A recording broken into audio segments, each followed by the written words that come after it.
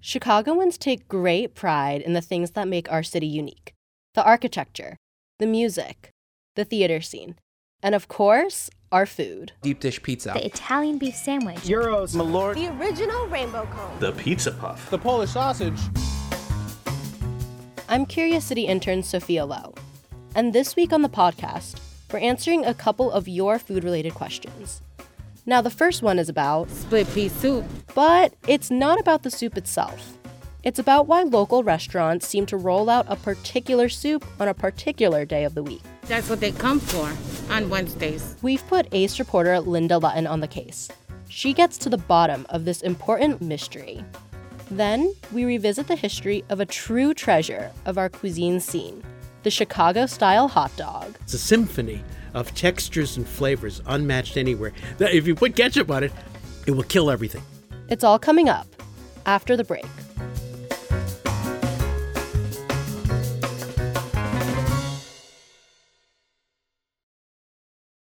This WBEZ podcast is supported by the American Foundation for Suicide Prevention. Suicide is a topic that hides in the shadows. It's time we talk away the dark. Learn how to spot the warning signs for suicide and how you can have an open, caring, real conversation to help save lives. Visit the American Foundation for Suicide Prevention to watch the new short film and learn more at afsp.org/talkawaythedark.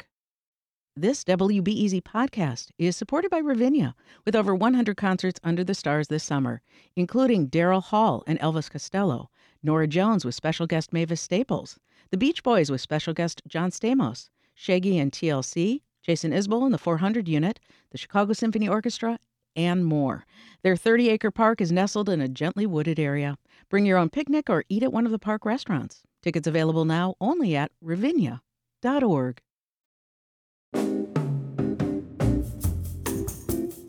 Meet Chicagoan Miles Downey. He is a big fan of split pea soup. Thick, non-vegetarian. I do like a little ham in it. And the croutons, the greasier, thicker, the better. A native of London, Miles discovered the soup when he worked on the west side. He used to get lunch at a little place called Ferndale's on North and Pulaski. And every Wednesday was split pea soup day. Miles didn't think anything of that, just enjoyed his soup. That is, until his company moved to the suburbs. The restaurants he found out there, strangely, they too had split pea soup specials on Wednesdays. So that's my question. Why split pea soup on Wednesdays at a lot of establishments? I am on this. In fact, I stop at Ken's Diner in Skokie right after talking to Miles. We're not into, having a soup on a specific day. This is Ken, and check this out. He serves a slew of soups, including split pea, every day the diner's open. Yeah, every day for 46 years. People come in for something when they feel like they're hungry. They shouldn't have to wait till Wednesday to get the soup they want. Okay, so split pea Wednesdays, not a thing at Ken's. But maybe Ken is an outlier. Let me check a few more places. How can I help you, ma'am? Well, my name's Linda. I'm calling from Public Radio. Stella's Diner in Lakeview was started by Angelo Mavroganis' parents, and they serve split pea soup. Generally on Thursdays. Thursdays? Wow. The whole premise of Miles' question is kind of falling apart here. But Angelo says lots of Chicago restaurants, many owned by Greek immigrants, do tend to serve menu items on a consistent day of the week, and that goes way back. It was kind of a set thing, They had like leg of lamb on Sundays, beef stew on Mondays. Thursday was split pea. And it seemed like every restaurant you went to, we all kind of kept the same thing going, Next, I head to Huck Finn's restaurant in McKinley Park, where they've been serving split pea soup on the same day of the week for the past 40 years. Irma Cepeda works here. It's like a routine for the restaurant, for the chef. You know what? The thing is that people get used to it. That's what they come for on Wednesdays, split pea soup. So if you don't have it, and then people get mad. You want to try this split pea? Huck Finn's split pea is fantastic. Just what Miles is looking for. This is a big Mexican neighborhood, so they serve fresh jalapenos on the side. Mix them in with the buttery, garlicky croutons. Chef Chris Alexander made the soup here today. He says he has no choice but to serve split pea soup on the same day every week. If we change, the people say, hey, what happened to split pea? He tried switching out cream of broccoli once, alternating it with cream of potato on Tuesdays. They come Tuesday, they see cream of broccoli, oh, what happened to potatoes? They see potato, oh, what happened to broccoli? You cannot please everybody. Alexander is 75 years old. He's been working in Chicago restaurants since he was 18. I'm in the kitchen all my life. 10 restaurants. I used to have my own restaurant. Alexander says back when he started, he remembers restaurants were packed. He'd make lamb stew for hundreds. Now so many have closed. The new generation, hot dogs, hamburgers, French fries. Everything changed. People changed, weather changed. Everything changed. Well, almost everything, just not the soup. Don't change the soup. Hi, what can I do for you?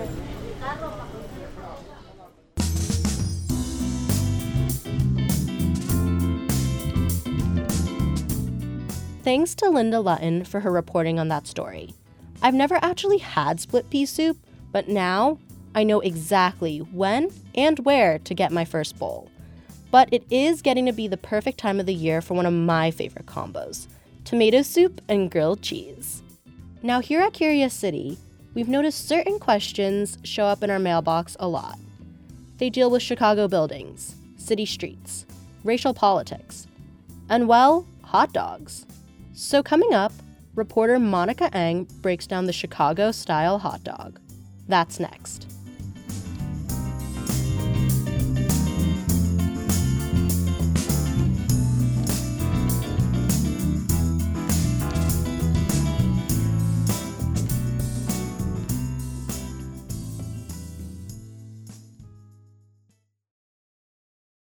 This WBEZ podcast is supported by the American Foundation for Suicide Prevention.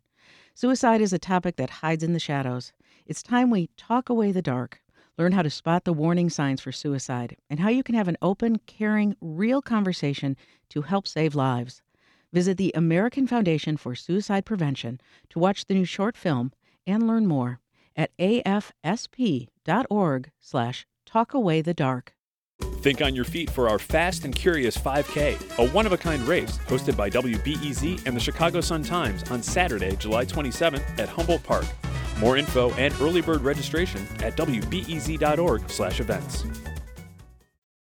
Hi, my name is Jill Westerfellhouse. I would like to know who made the first Chicago-style hot dog. Hi, I'm Gus Lopez, and I wanted to know, when did the Chicago-style hot dog come into being? Hi, I'm Nina Deal, and I'm from Oak Park, and I wanted to know how all the different ingredients got onto a Chicago-style hot dog. Now, if you're not from here, when we say Chicago hot dog, we're not just talking about a dog in a bun. We're talking about a very specific collection of ingredients: dog, bun, and 7 toppings. These ingredients came from a diverse group of immigrants. It starts with a snappy all-beef wiener, nestled in a steamed poppy seed bun, then topped with a mild yellow mustard, chopped onions, sweet green relish, 2 slices of tomato, a dill pickle spear, 2 sport peppers, and a final whoosh of celery salt. To learn about the origin of this iconic local food, I meet up with hot dog historian Bruce Craig. Hey, Bruce, thanks for joining me. Okay, hot dogs anytime. Anytime you say hot dogs. All right, so where should we go? Craig's the author of Man Bites Dog and Hot Dog, A Global History. He takes me to a hot dog stand in Oak Park. Here, we dig into the questions, but also a couple of Chicago hot dogs, of course. So who put together this odd combination and when? Well, it's a product of Chicago's ethnic history. So there isn't a single person. There are persons from different ethnic groups who created this wonderful thing we call the Chicago hot dog, which is unique in the world. Basically, Craig says the style was developed between 1920 and 1950 by a bunch of different ethnic groups. Many of them lived and worked around the Maxwell Street Market near Halsted and Roosevelt. We asked Craig to break down the beloved hot dog ingredient by ingredient, starting with the sausage. Well, the sausage descends from a broad variety of sausages brought by German immigrants who came to the States in great numbers beginning in the 1850s, and many settled in Chicago over the next 50 years. So they came over and they acquired a couple of general regional names from Germany, Wieners or Wieners from Vienna, or Frankfurters, theoretically from Frankfurt, but they're not. And they're quite different from the German Frankfurters. And German vendors began selling from carts on the street. They were mostly mixtures of pork and beef. But another immigrant group to Chicago, beginning in the 1890s, were Jews from Eastern Europe who did not eat pork. And they took up the sausage business. In a company named Vienna, for example, was one of them. And they began making all beef sausages. And since Chicago was the beef capital of America, they made all beef sausages, and that became the Chicago style. Where do we get this poppy seed bun from? Germans always ate sausages with bread. Now, the earliest bun evidence we have is from New York, and there was a special bun maker on Coney Island as early as the 1870s. The poppy seeds are Jewish East European, and they didn't become popular till after World War II. Where does the mustard come from? So mustard always went with sausages. Germans have been masters of mustard from the beginning. And the yellow one is from stronger ones in Germany that became mass manufactured by the end of the 19th century for a mass American audience. It was cheap. Next, the neon green relish. The relish is originally called piccalilli, and it's an Old English recipe. The analog here would be sauerkraut in New York hot dogs. But these are sweeter. These have sugar in them. So it's a really old-timey American country recipe. The earliest evidence I've seen for relish piccalilli on a hot dog comes from a 1928 exhibition game between the Sox and Cubs. Let's talk about those onions. Well, onions are pan-European. All East Europeans, South Europeans, Greeks and Italians all had the same. Where the heck did the slice of tomatoes come from? From the combination of Jews, Greeks, and Italians living together near Maxwell Street, vying for the control of the fruit and vegetable market. And so somebody thought they'd put tomatoes on the hot dog as an added value. And, of course, they also look good against the bright green relish, yes.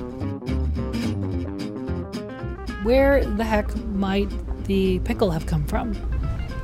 Dill pickle is absolutely Central European, East European, and then universally American. Every cookbook that had piccalilli in it had how to make pickles. So American farmers, all Americans, they were eating pickles. Tell me about the sport pepper.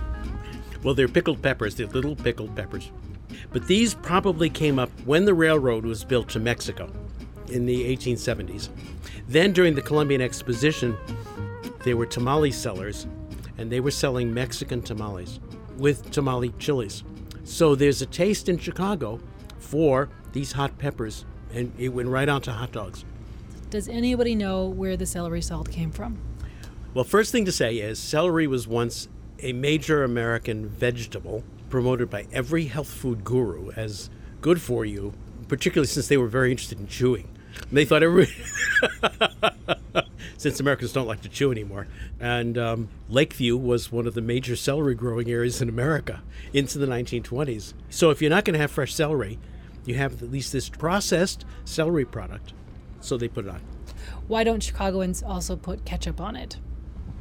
There is a culinary reason, in my opinion, for this. If you consider what's on a Chicago hot dog, it is hot, sour, salty, sweet, right, all together, with crunchy vegetables set in a soft bun. So it's a symphony of textures and flavors unmatched anywhere. If you put ketchup on it, it will kill everything. And finally, one more question from a curious citizen who asks, is a Chicago hot dog really the best? I can tell you, as a connoisseur, when done correctly, yes, Chicago's the best. Hot dog, I'm gonna let you take all of my life. So there it is. Like so many Chicago-born treats, we owe this symphony of textures, temperatures, and flavors to our rich immigrant history. Don't say the same thing twice. Yeah, y'all. All them hot gold. Thanks to Monica Eng for her reporting on the story. Personally, I love Korean corn dogs, covered in bits of crispy potato. But now, I could definitely go for one of those Chicago-style dogs. Now, we don't just tackle food here at Curious City. A few weeks ago, we did an episode about the Pilsen neighborhood, where we looked at the history of Benito Juarez High School, a question about the sidewalks, and of course, the murals. Especially the set of murals known as the Loteria doors. Painted doors based on a game called Loteria. So join us Saturday, November 13th, for a live Curious City event inspired by that episode. You'll learn more about the door paintings and the history of mural making in Pilsen. Plus, join us for a game of Loteria and a chance to win prizes. Again, that's Saturday, November 13th from 3 to 5 at the National Museum of Mexican Art. It's bilingual and it's free, but you need to register.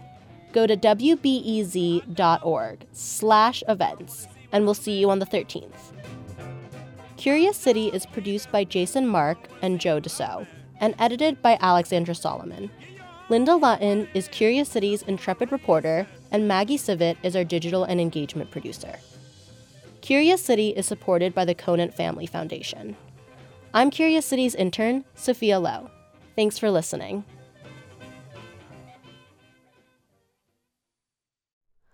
Hi, it's Terry Gross, the host of Fresh Air. We bring you in-depth, long-form interviews with actors, directors, musicians, authors, journalists, and more. Listen to our Peabody Award-winning Fresh Air podcast from WHYY and NPR. Thanks for listening to the news live on WBEZ and NPR. The WBEZ stream sounds great in the kitchen on your smart speaker and anywhere on the WBEZ app. Listen every day.